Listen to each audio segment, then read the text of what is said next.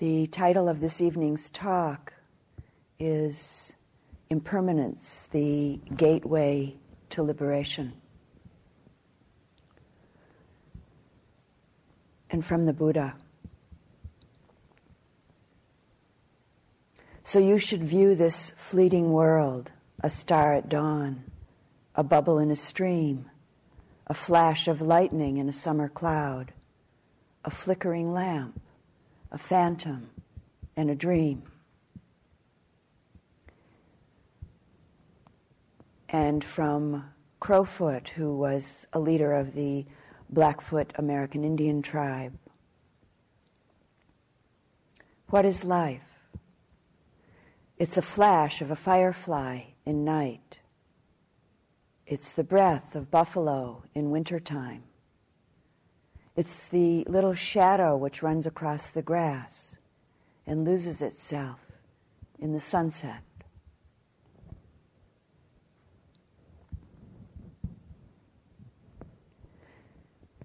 In a very isolated area high in the mountains of Tibet, where people have no access to matches, and of course there's no electricity or gas for light, for warmth, and for cooking. So for these necessities of life, light, warmth, and cooking, a fire is necessary. To start a new fire without matches every day is a project. It takes some time. So the people in this area never let their fires go completely out. All day, every day, they keep a small fire burning. And at night they cover it with ashes so that in the morning there are at least a few coals to start their day with. The Buddhist monks in this area practice so deeply with impermanence as their practice that at night they don't try to save any coals because they're so sure that in the morning they might not be alive. And also when they finish their last cup of tea at night, they turn their cup over for the same reason, to let the next person know that they finished, really finished. So every night they prepare to die. They're ready. The deep knowing, the deep living with impermanence is an entryway, a gateway to liberation, a gateway to freeing the mind, freeing the heart. The only thing that we can really know for sure is that everything changes. So, paradoxically, the only thing that we can hold on to is the realization, the intuitive insight of impermanence. The wisdom, the understanding of impermanence is really the bedrock of the Buddha's teachings. It was the initial insight that impelled him to leave the palace where he was born and grew up in search of a path to awakening.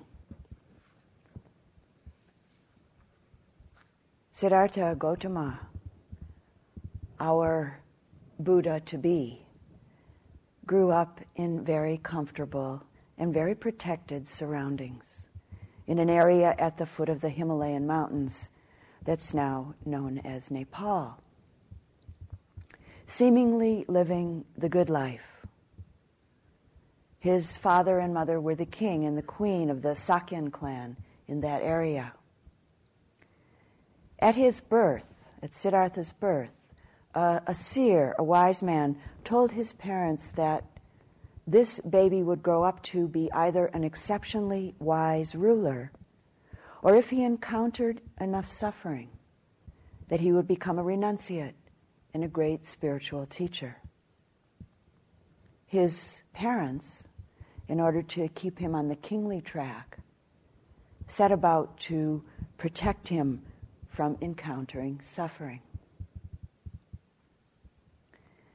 And this is from one of the Buddha's discourses to his monks. Monks, I lived in refinement, utmost refinement, total refinement.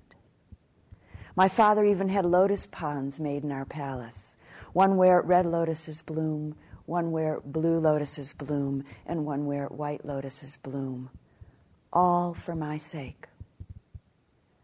I used no sandalwood that wasn't from Benares.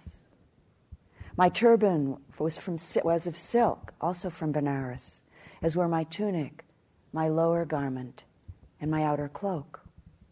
A white sunshade was held over me day and night to protect me from cold, heat, dust, dirt, and dew. I had 3 palaces, one for the cold season, one for the hot season, and one for the rainy season. And during the 4 months of the rainy season, I was entertained in the rainy season palace by minstrels without a single man among them, and I didn't come down once during the rainy season from that palace. But all of this protection, luxury, and sensual pleasure just couldn't keep him. He wasn't satisfied. And at one point, as young people are wont to do, Siddhartha wanted to go out on his own and see what it was like beyond the palace walls. So he asked his good friend Channa, the chariot driver, to take him out for a ride through town.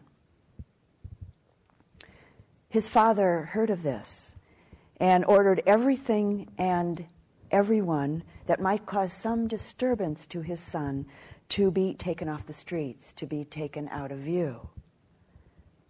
But as we know, it's just not possible to control life this way. Not long after they were out beyond the palace walls, Siddhartha saw a person walking along the road with a lot of difficulty, covered with oozing sores. He'd never seen anything like this before. He asked Channa, "What is this?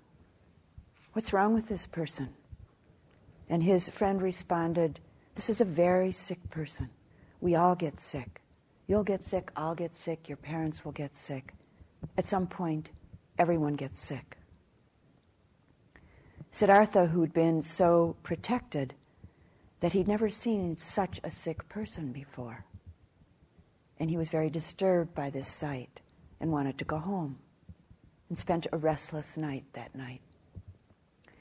But the next day he wanted to go out again. As they were down the road just a bit that next day, Siddhartha saw someone moving very slowly, bent over with a cane, dry, wrinkled skin with very thin, wispy, gray hair. He'd never seen anything like this before. "What's the matter with this person, Channa?" And his friend replied, "This is an old person, a very old person. Everyone gets old. You will, I will, your parents will. All your friends, they'll get old too." Well, Siddhartha wanted to go back to the palace and spent another very restless night. But the next day, he wanted to go out again, and so they did. As they got closer to the village, he saw a group of people who were all dressed in white, and they were crying and wailing and carrying a plank above their heads with what looked like the form of a body on it that was covered with some cloth. And Siddhartha asked his friend, "What's this? What's going on here, and why are they crying, and what are they carrying?" And Channa replied, "This is a funeral procession. They're carrying a dead body. Everybody dies. I will, you will, your parents will. Everyone dies." Well, this was quite disturbing to young Siddhartha. And he said, enough today, let's go home. That night he barely slept. But again the next morning he wanted to go out. Not long after they were riding down the road in the chariot, Siddhartha noticed a man who was draped in orange cloth. He was walking down the road. He was walking with a lightness, a grace, and a flow about him, bearing an air of peacefulness and ease. And Siddhartha said, "Who's that?" And Channa responded, "This man is a renunciate, a yogi. He's let go of his regular worldly life in search of the truth." Siddhartha responded, "This is enough. Let's go home." It's said that because of Siddhartha's many lifetimes of development into an extremely sensitive and compassionate human being, that these sights that he saw, sickness, old age, death, and a renunciate or a truth seeker, struck him very deeply, very profoundly. These 4 heavenly messengers, as they're called in the texts, struck young Siddhartha very deeply. He was moved by the impermanent and insubstantial nature of life that the first 3 messengers displayed, and also by the obvious suffering that he witnessed in relation to these first 3 encounters. He found himself interested and powerfully drawn towards what the 4th heavenly messenger represented: seeking peace, seeking freedom, seeking the truth. And again, from one of the Buddha's discourses: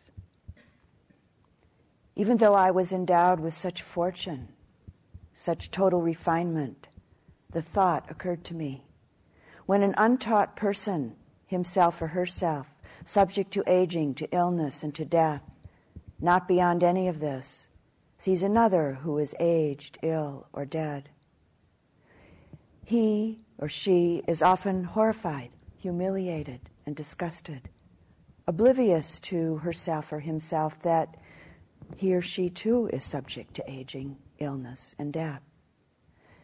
And if I, who am subject to aging, illness, and death, not beyond any of these things, were to be horrified, humiliated, and disgusted on seeing another person who is old, ill, or dead, that would not be fitting for me.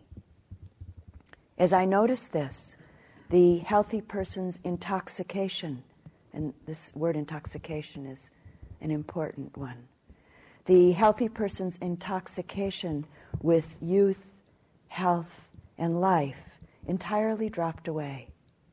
Why should I, who am subject to disease, old age, and death, seek that which is also subject to disease, aging, and death?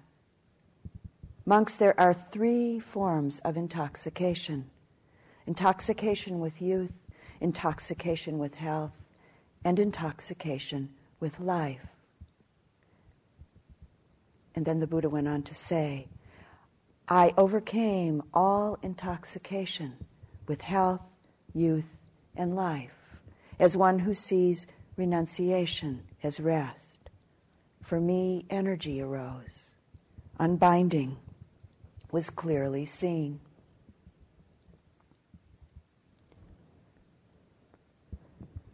One of the most prevalent myths that we live with, often quite unconsciously, is the myth of things somehow staying the same. The myth that we can control this changing experience we call life. The Buddha talked about how powerful and how consequential it is to experience just one moment absorbed in the feeling of metta. He also said that even more powerful and fruitful than this is when there's one moment of clearly seeing the rapidity of the arising and passing away of phenomena. The stage in practice where one knows very surely and very clearly the momentariness of all appearances, the powerful, direct experience and the deep knowing of impermanence. The seed of liberation, the seed of freedom, lies in the clarity of this seeing and knowing. And again from the Buddha. What is born will die. What has been gathered will be dispersed. What has been accumulated will be exhausted. What has been built up will collapse. What has been high will be brought low. All conditioned things are transitory. Those who realize this are freed from sorrow. This is the path to freedom. Everything in this world, everything in this universe begins and ends, is born and dies, is constantly changing form.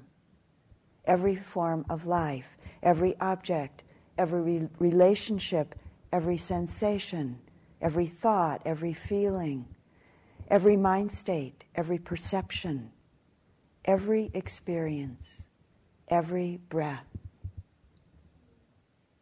The world of form outside and the world of form within, none of it is static. Our earth feels so solidly here, so permanently in place. A couple of years ago, I received a postcard from a friend that had a very beautiful photograph on the front side. Some sand dunes with mountains behind them. And looking at this photo was quite a pleasure. I turned the card over, and this was the explanation on the back. The gypsum forming these dunes originated from the dry flats 20 miles west of the park, deposited as seabed evaporites some 250 million years ago, when an ocean covering this area created, at that time, the limestone reef today known as the Guadalupe Mountains. Approximately 10 to 12 million years ago, when this region was uplifted and erosion began, the eroding gypsum was left along streams and riverbanks, and later the prevailing southwest winds blew it up against the base of the Guadalupe Mountains.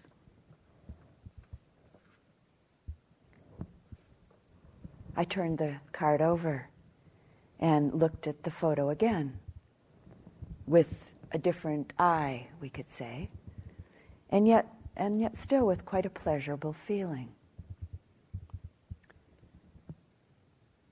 The places we live in appear as though they've forever been the way they are now. Our attitude and our actions often reflect this. When I taught in Israel, a place where so much strife has been going on for centuries around whose place it is, I found out that Jerusalem, a city built of stone, on stone, Jerusalem stone you may have heard of, that city has been destroyed and rebuilt 13 times over the centuries. We look up into the sky, no matter where we are on this planet, and we see stars and formations of stars that are familiar. They're like old friends in their familiarity. And this is a piece that I found in the newspaper a little while ago. Our Milky Way galaxy is on a collision course with another galaxy, but you won't need to buy that insurance just yet. The most likely scenario is that Andromeda would first swing by our galaxy.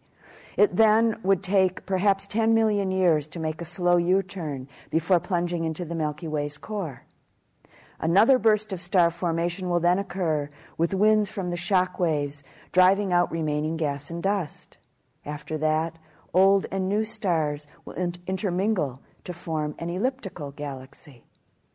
There will be no trace of Earth, save for perhaps the 1970s era Pioneer and Voyager probes that are now beyond our solar system. The fireworks aren't due for more than 5 billion years, long after the sun has burned out and reduced Earth to a frigid cinder. 5 billion years from now, we'll all be dead anyway, says Hubble scientist Edward Weiler. Takes a scientist to figure that one out. However, if we move out to the stars someday, our descendants will certainly witness that from somewhere else in the galaxy.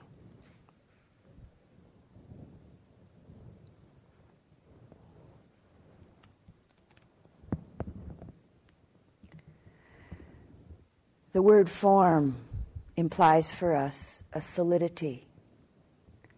But in reality, all forms are forming and unforming, coming together and coming apart, constantly and without end. Our world can't be solidly objectified. Our world isn't a noun, it's a verb. It's constant, incessant activity. And most of the time we only know this as an abstraction, as a concept. We mostly know it intellectually. And actually, even more often we forget it, or we ignore it, or we're constantly distracting ourselves from it by accumulating, by planning, by living in and out of memories, by fantasizing, hoping, expecting, coveting, fearing.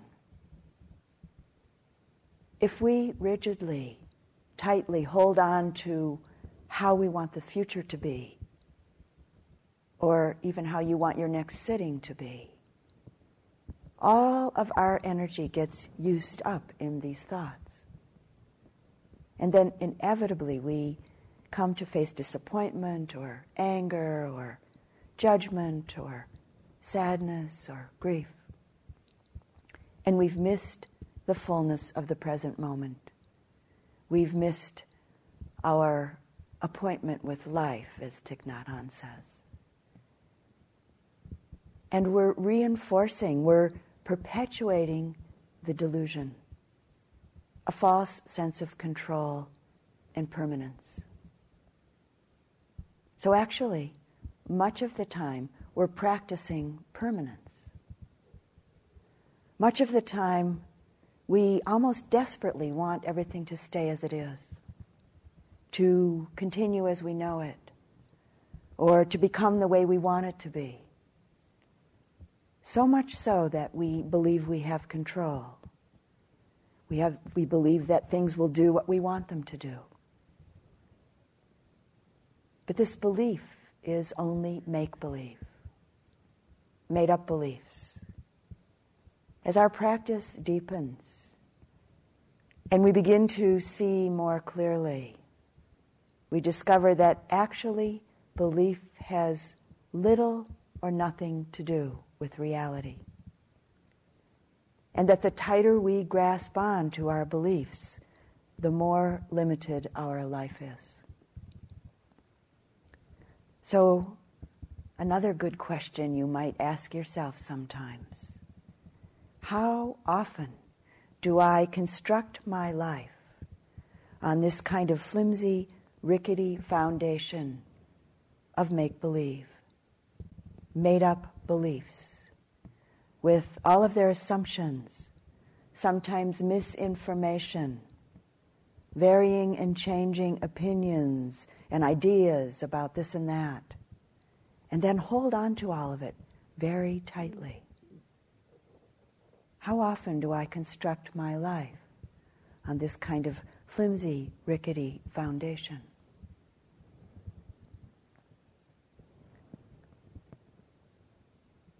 As we learn to pay a kind of extraordinary attention to our experiences of body and mind through our practice, we begin to touch directly, to know experientially the constant rapidity of change. From the seeming solid substantiality of form to the smaller micro changes in sensations, to the seeming substantiality of thoughts that fly through the mind. There's a Tibetan teaching that tells us all thoughts, good, bad, happy, sad, vanish into emptiness as the imprint of a bird in the sky.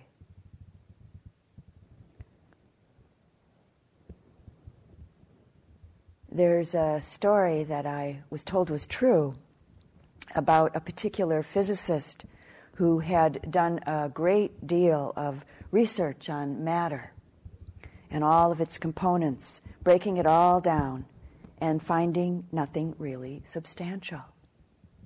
It's said that at that point he went a little bit crazy and he started wearing huge padded slippers all the time, just in case he fell through the floor.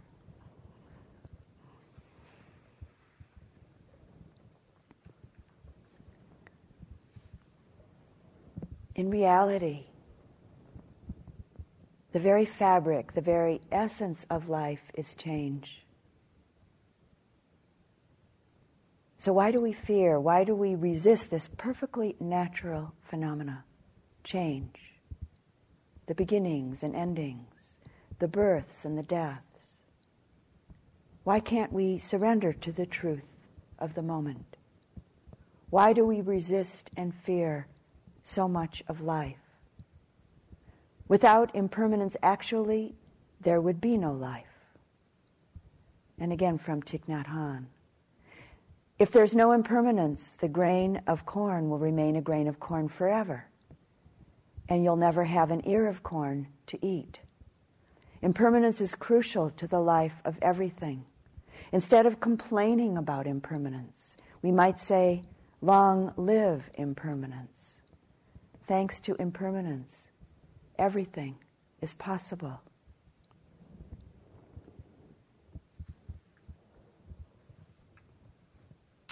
And this is a poem by a man named Red Hawk called "The Wheat Farmer Says Goodbye to His Only Daughter." His heart cracks like parched earth to see her go. But he's not free enough to weep, so he walks with her this evening out in the summer wheat, where the stalks beat softly. Suddenly in his fertile anguish his heart blooms, and like the last mad king of wild wheat, he grabs his child and twirls her. Through the sea of grain he whirls her, she holding tight, he boldly dancing in the moonlight. When at last they fall, he is winded and amazed. On his knees he embraces her. And then she takes her leaving like a wild wheat flower dancing, waving in the softly breathing wind. He watches her go, weaving, moving slowly through the moonlight. And he fingers ripened grain in calloused hand. There's just one thing to do now that his daughter is departed. To harvest cleanly and without regret. In this way he pays homage to the precious seeds he's planted. One blooms by rooting, and one by blowing away.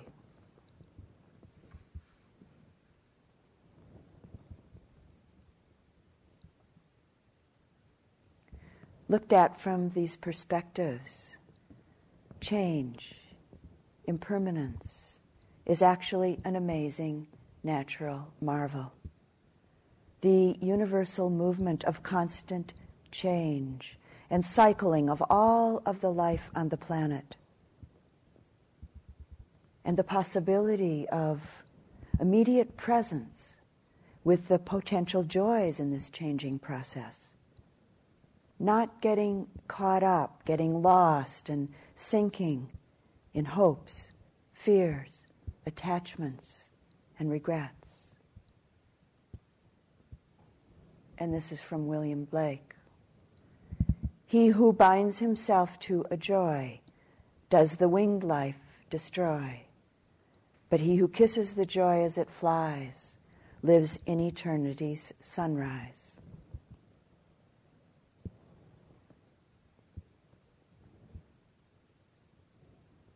So how might we move into a deeper exploration and acceptance, a kind of radical acceptance of the changing nature of things, the way of things, of our nature as nature? There are many doors, many mirrors for us in our practice, in our life. It's said that there are 84,000 Dharma doors that we can go through. So, for instance, the mirror of the changing seasons around us and within us. Quite a number of years ago, when I was sitting a 3-month retreat at the Insight Meditation Society, the building's just down the road from here, I was taking a slow walk through the forest out behind the buildings. And it was during the height of autumn color. I was seeing the ground literally carpeted with rich reds and shades of brown and clear yellows and shimmering greens and golds. It was incredibly beautiful. I was quite immersed in the experience. And then all of a sudden, a knowing came in. Not through thought, not at all through thought, but a very deep, intuitive knowing that this beauty is death. The world is dying in its unbearable beauty. Well, I cried for about 3.5 days after that experience. Not continuously, but a lot, off and on. And at times quite deeply. And as some of you know, on a very long retreat, you can do that if you need to. I was grieving the loss of the world, so to say. Feeling my heart breaking. And at the same time, there was an elation. It was an opening. An opening and a release. Soon after this experience, a friend gave me this haiku. When with breaking heart, I realize the world is only a dream. The oak tree looks radiant.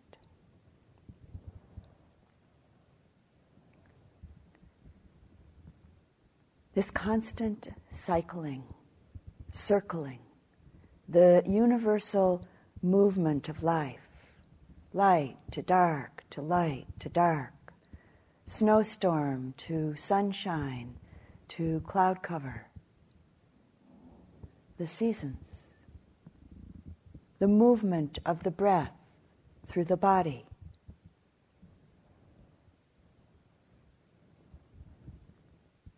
Mary Oliver writes about this in her unique and beautiful way. Look, the trees are turning their bodies into pillars of light and are giving off the rich fragrance of cinnamon and fulfillment. The long tapers of cattails are bursting and floating away over the blue shoulders of the ponds. And every pond, no matter what its name is nameless now. Every year, everything I have ever learned in my lifetime leads back to this. The fires in the black river of loss, whose other side is salvation, whose meaning none of us will ever know. To live in this world, you must be able to do 3 things. To love what is mortal, to hold it against your bones, knowing your own life depends on it, and then when the time comes, to let it go. To let it go.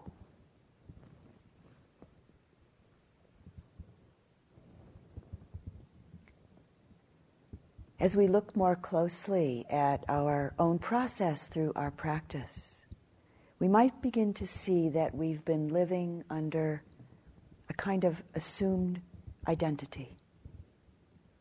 the assumed solidity of our body and thoughts, quickly followed along by clinging on to the thoughts, feelings, and emotional states. All of the habitual fixations that we live with and believe and call me, call mine, and think that this is who we are. As we practice, we begin to see experience more directly, clearly, and more often. And we begin to see that the things, the phenomena of our life, aren't necessarily as they appear, or at least as they've appeared up until now. We begin to see the whole thing, or at least parts of it, as process happening, as changing sensations, changing feelings, or as various changing manifestations of the myriad formations of mind and body, each with particular qualities, flavors, textures that are in themselves constantly changing also. And so our relationship to all the forms, both inner and outer, begins to change. The compulsive, addictive grasping, trying to hold on to the passing show, begins to loosen its strong attraction. Trying to control what's actually uncontrollable, ungovernable, this ongoing miracle of constant change we call life begins to soften as we open our hands, so to say. And we begin to see how excruciating it is to grasp on so tightly. The fear that's underneath the impetus to control, the fear in being with life as it is, begins to relax, open, and weaken. The fear begins to fade as we surrender more deeply to the truth of the moment. So now we're practicing impermanence.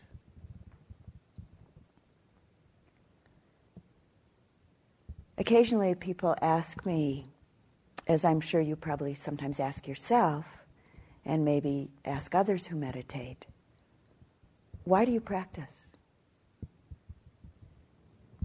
At one point I was asked this, and much to my surprise, out of my mouth came, I'm practicing for my death. And so I am. So it is. I am practicing for my death. On one level, so that if conditions allow, I might have the great strength and clarity of mindfulness to be fully present at what we think of as the big death. I think for most of us, this moment seems like it will really be an extraordinary moment. But actually, it will probably be just like any other moment. Just another moment with all the same principles that apply to any other moment. Just simply a moment to be with what's happening. Right here, right now, in the body, in the mind, in the heart.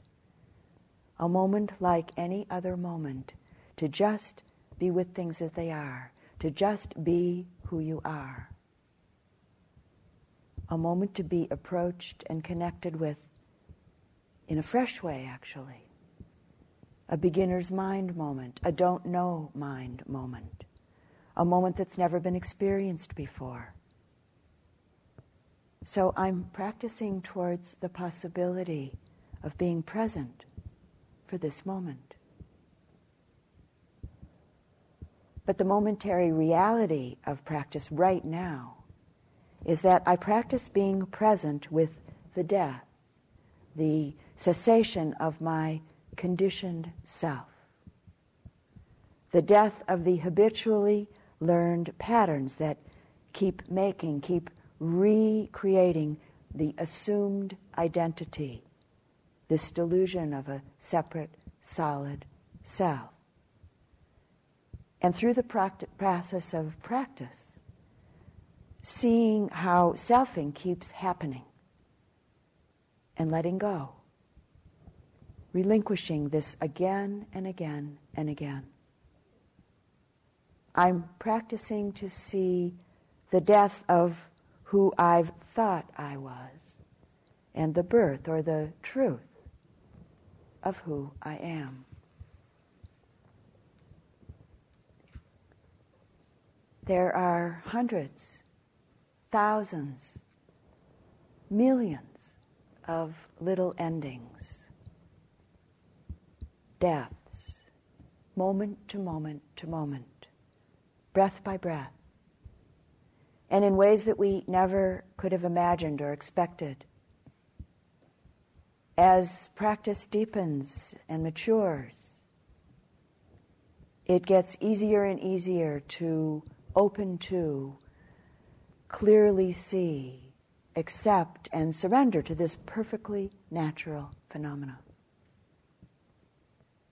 The assumed solidity, the assumed identity of me, of I, that's so frightening to let go of, is seen through practice more and more, just as process, beginning and ending, again and again, every moment, actually every second, if we're really attentive. What appears to be a steady, solid flow of experience, even the presence of consciousness itself, is not as we ordinarily perceive it. The reality of body-mind experience can be likened to the separate frames of a film. The illusion being as though the phenomena happens with an ongoing, continuous flow, when in reality it's all beginning and ending, arising and falling away, on the most minute level, second by second by second. And this is from the Buddha. Bhikkhus, yogis, I will teach you the way that is suitable for attaining Nibbana. Listen to that. And what, yogis, is the way that is suitable for attaining Nibbana? Here a yogi sees the I as impermanent, sees forms as impermanent, sees eye consciousness as impermanent, sees eye contact as impermanent, sees whatever feelings arise with eye contact as the condition, whether pleasant or painful, or neither pleasant nor unpleasant, as impermanent. She or he sees the ear as impermanent, sees mind or mental phenomena as impermanent, sees mind consciousness as impermanent, sees mind contact as impermanent. Whatever feelings arise with mind contact as the object, whether pleasant or painful, or neither painful nor pleasant, sees it as impermanent. This, yogis, is the way that is suitable for attaining Nibbana.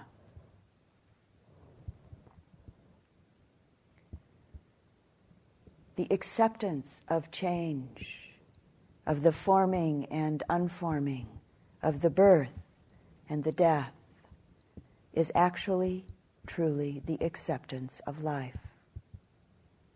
All of the aspects of who we think we are just keep changing, including what we think we want, what we think we need. Our desires that seem so clear and so strong and so right at any given moment can change quite rapidly, as I'm sure you've noticed at times.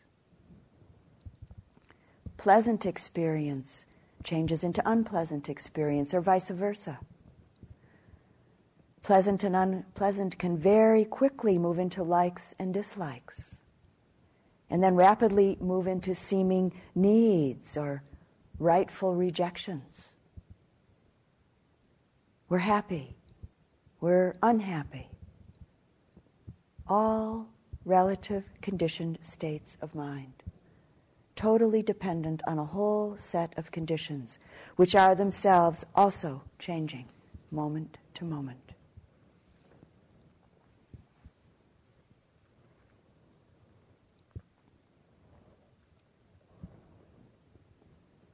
As we open and see more clearly, we begin to see ourselves as well as others with less and less judgment. We might begin to see that we are also still, to whatever degree, acting out of and have acted out of ignorance, acted out of forgetfulness. Many times, we begin to see ourselves as having acted out of, or more accurately, reacted out of old, conditioned, habitual places of suffering ourselves many, many times. And so we change. We begin to meet ourselves as well as others with more and more compassion. This is from Zen Master Dogen, 13th century Zen Master Dogen. He defined Buddha nature as being impermanence. He said, we do not just have Buddha nature, we are Buddha nature. When things are seen in their fleetingness and ephemerality, their impermanence, not only is understanding, great wisdom born, but also the other pillar of deepest insight, the great compassion, impartial care, love that may include one's enemy.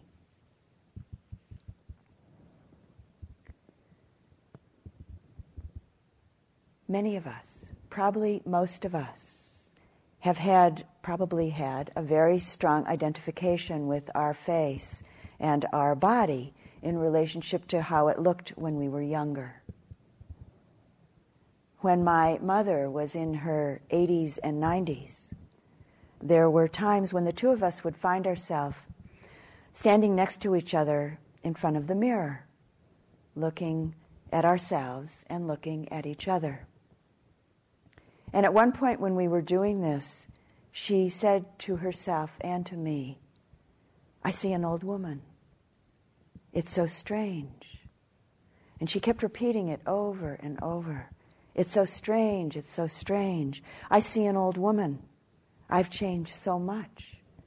It's so strange to see. And once, when she was 91, and we were doing this together, she said, I look older than anybody else in the whole world. And then she said, it doesn't match how I feel inside. And then again she said, it's so strange. It's so strange. Is it strange? Is it really strange? Stranger than what? It's just life. Life doing its thing. Life being lifey.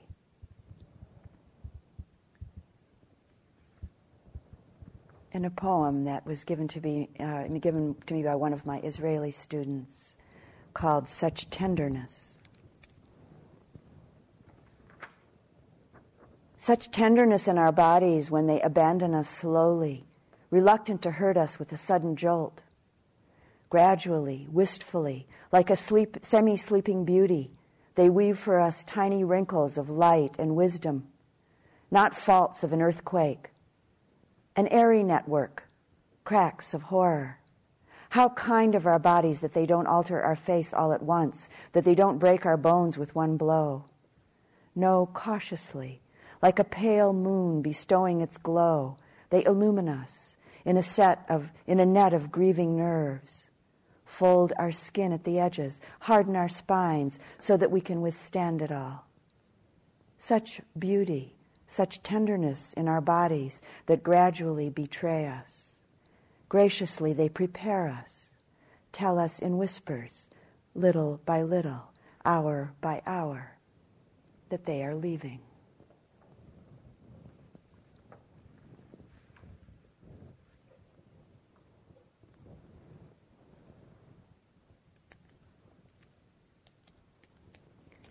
Have you ever looked at your face in the mirror for a long time? Just really focused and looked for a while. It keeps changing. It just keeps on changing. Whose face is this? Who is this face? Who sees?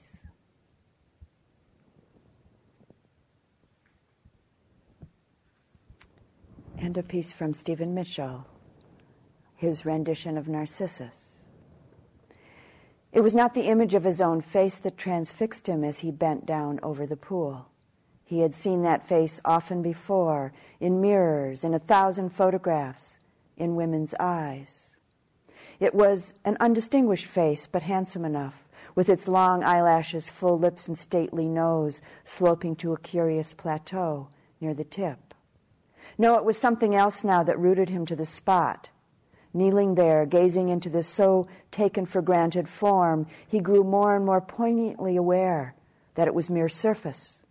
When the water was calm, it was calm. When the water rippled at the touch of a leaf or a fish, it too rippled or broke apart when he churned the water with his hand.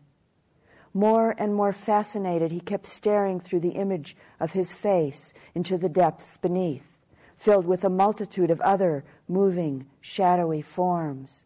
He knew that if he stayed there long and patiently enough, he would be able to see straight through to the bottom.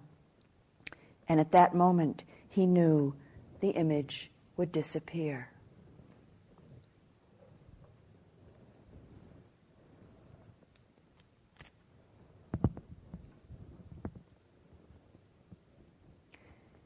And again, the mirror of nature as a teacher of impermanence, and another 3-month retreat story. I was sitting out behind the small dining room, watching the grasses every day. It was late fall, and the grass was losing its moisture, drying up, losing its color, changing shape, curling over, changing form. And I was noticing this all quite acutely. Are we different than this? Are we really any different than this? What's the dharma of grass? No matter how much moisturizer we use, or how many vitamins we take, no matter how many energetic walks we take, how much yoga we do, or tai chi, or how much good healthy food we eat, our skin dries out. Our hair loses its color. Our bodies change shape. No matter who we are or how hard we try, we just don't stay young. This mass of skin and bones has its schedule to keep, and there's nothing we can do about it. And this is a poem by Liesel Mueller called Fugitive. My life is running away with me. The two of us are in cahoots. I hold still while it paints dark circles under my eyes, streaks my hair with gray, stuffs pillows under my dress. In each new room, the mirror reassures me I'll not be recognized. I'm learning to travel light, like the juice in the power line. My baggage, swallowed by memory, weighs almost nothing. No one suspects its value. When they knock on my door, badges flashing, I open up. I don't match their description. Wrong room, they say, and apologize. My life in the corner winks and wipes off my fingerprints.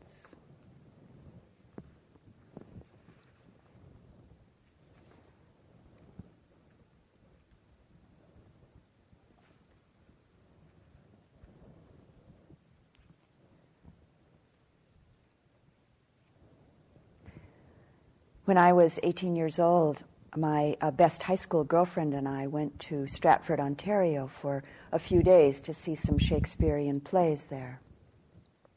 And on our way home, which was Labor Day, we had an automobile accident, and my friend was killed. It was quite amazing. One moment she was alive, and she was driving a car, and we'd had 3 wonderful days together. And then the next moment she was lying in the middle of the highway, dying. Myself with just a few scrapes and bruises on my knees and my feet.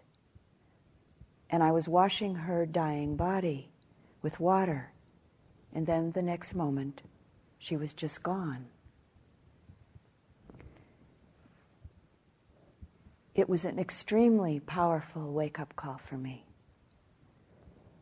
Not very long after she died, I made a resolve to myself that I would live every moment fully. Or I think I actually resolved that I would live every second fully. Because now I knew that it could end in a second. And of course I've forgotten my resolve many, many times. But I've also remembered it many, many times. This whole experience with its particular clear insight into impermanence was a big part of what guided me towards spiritual practice. Although in my 18-year-old self, I wouldn't have worded it that way.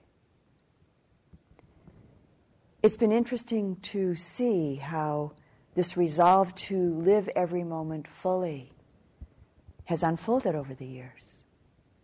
There's been an ongoing letting go of many of the complexities and seeming necessities of what we call normal life. So living more fully has meant living more simply, which has allowed me to be more fully with the moments of living, the process of change, the beginnings and endings, the births and the deaths.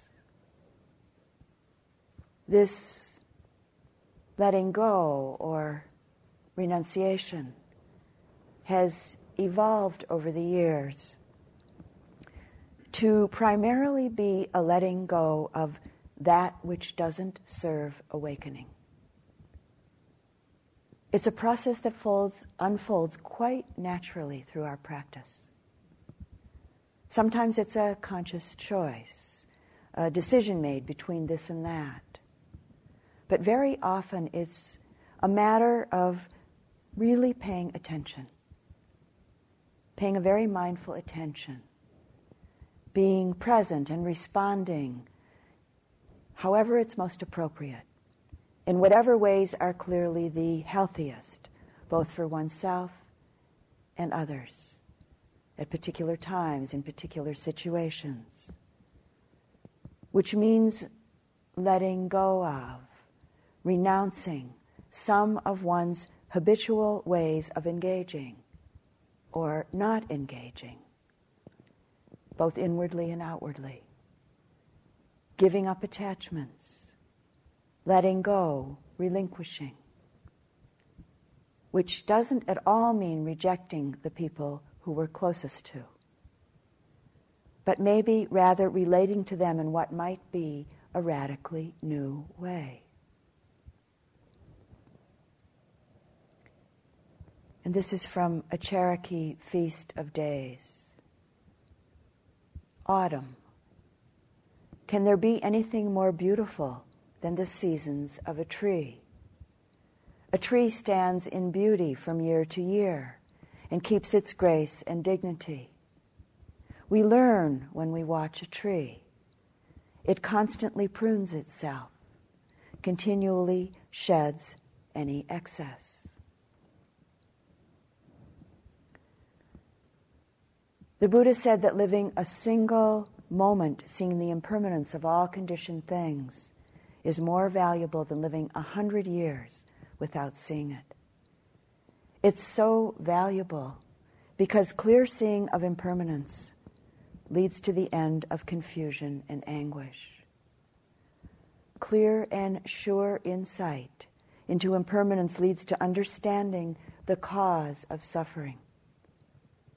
Clearly seeing the arising and passing away of phenomena, Knowing very clearly the momentariness of all appearances leads to the understanding of the conditional nature of all phenomena, the selfless, empty nature of all things, which includes ourself. This insight being the seed and a primary fruit of liberation.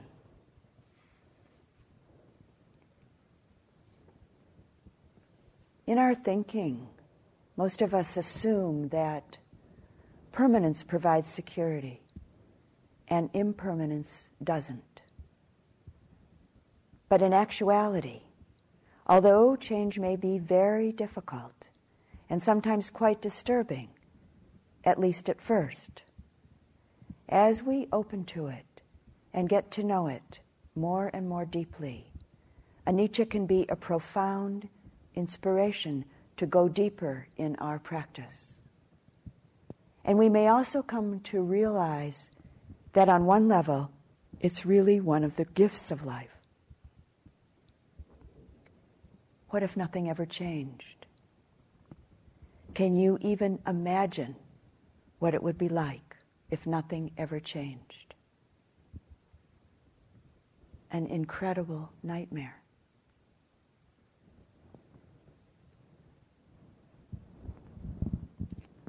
In 1985, my house burned down.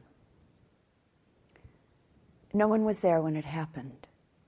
My 3 adult sons and I were away visiting my mother, who was living in Mexico at the time.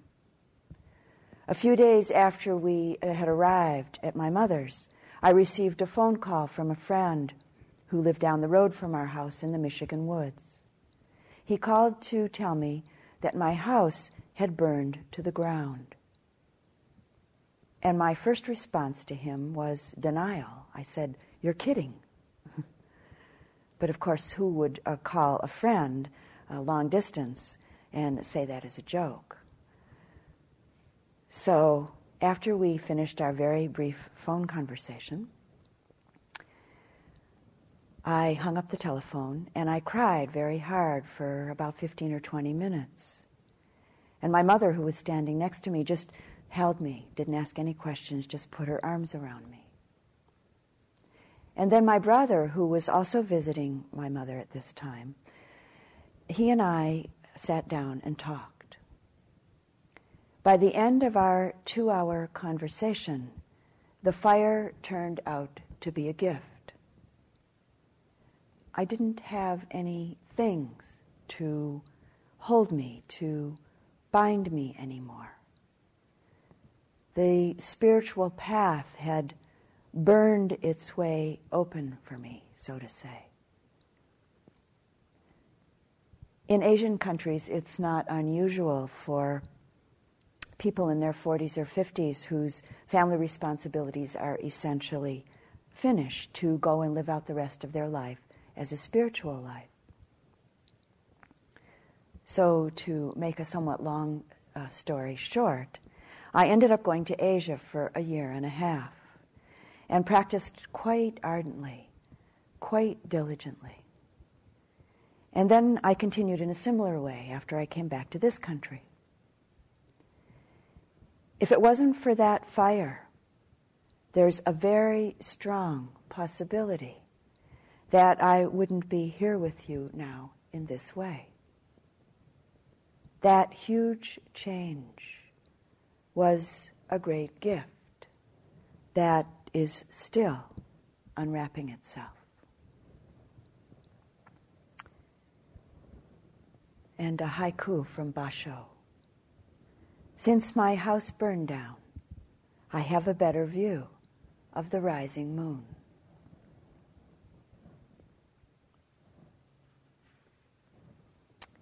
And from Carlos Castañeda.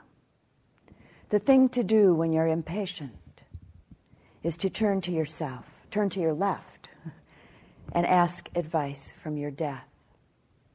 An immense amount of pettiness is dropped if your death just makes a gesture to you, or if you catch a glimpse of it, or if you just have the feeling that your companion is there watching you.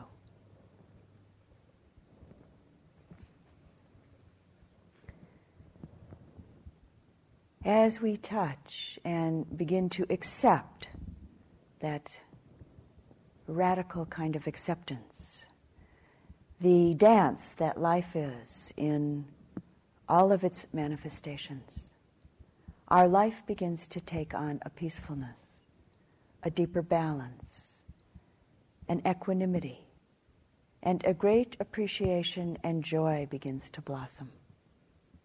We live so much more fully in the present moment, seeing all the phenomena of body, heart, and mind, and the whole dance and play of life around us as continually changing, self-arising, self-liberating, coming in and going out, forming and unforming.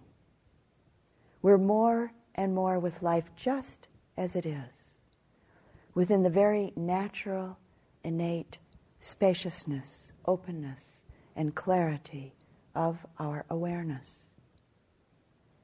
As we wake up to the impermanent, conditioned nature of all phenomena, we less and less experience that feeling of missing anything.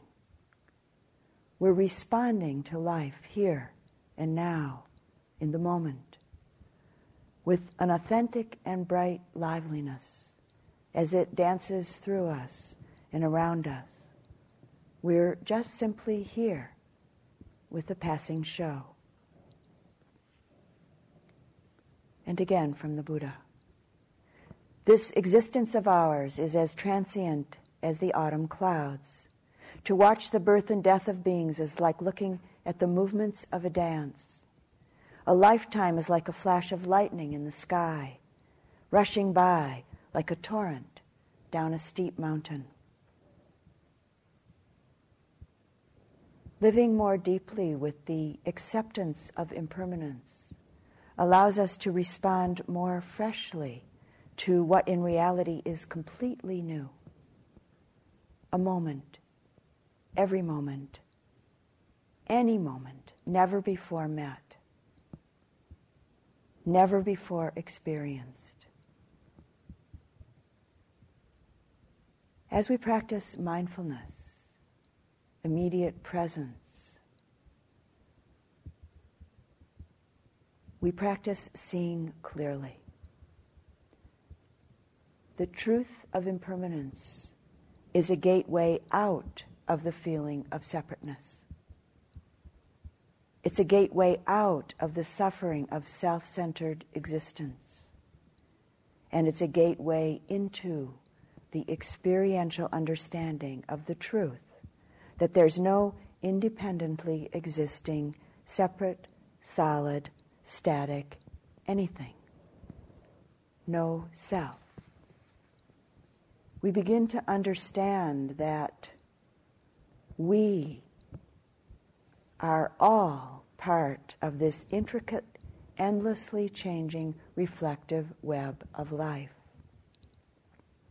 And we also truly begin to understand the suffering in ourselves and the suffering of others, the suffering created by trying to hold on, the anguish created by resistance. Resistance to the truth that every facet of life surrounding us and in us is not fixed, not permanent, not static.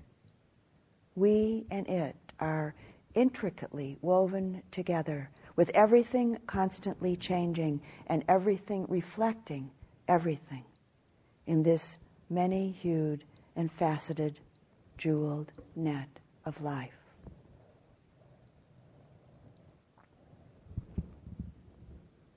And from the Buddha, contemplation of impermanence should be cultivated for dispelling the conceit, I am.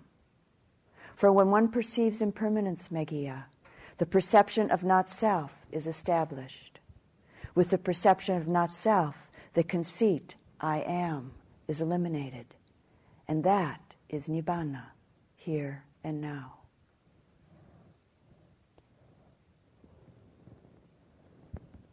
As the understanding of impermanence deepens, it actually brings a great relief and lightness into our life. We no longer need to haul around such a heavy load. And there's the time and the energy available to live to our heart's content. And I'd like to close the talk with a short poem by an Australian poet named Michael Leunig. He's also a cartoonist. And with each poem, he draws a little cartoon. So I'll describe the cartoon that goes with this poem.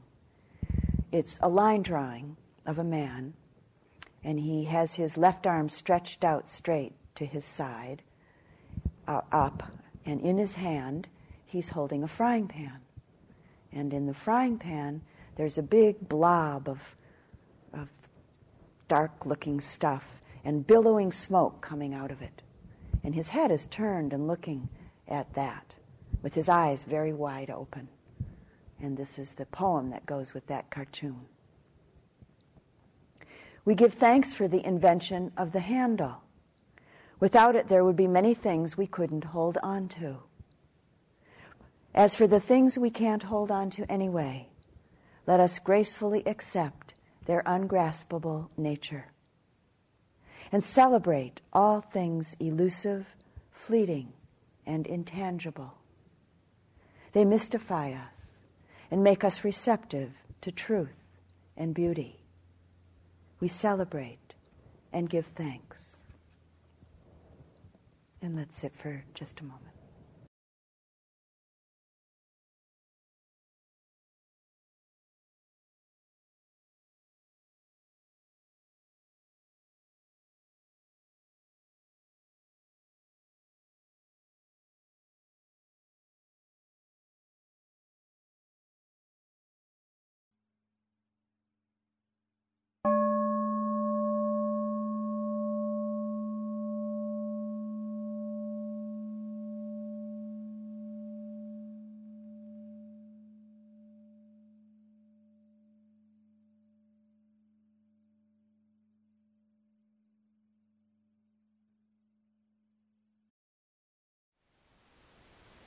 Thank you for listening. To learn how you can support the teachers and Dharma Seed, please visit dharmaseed.org/donate.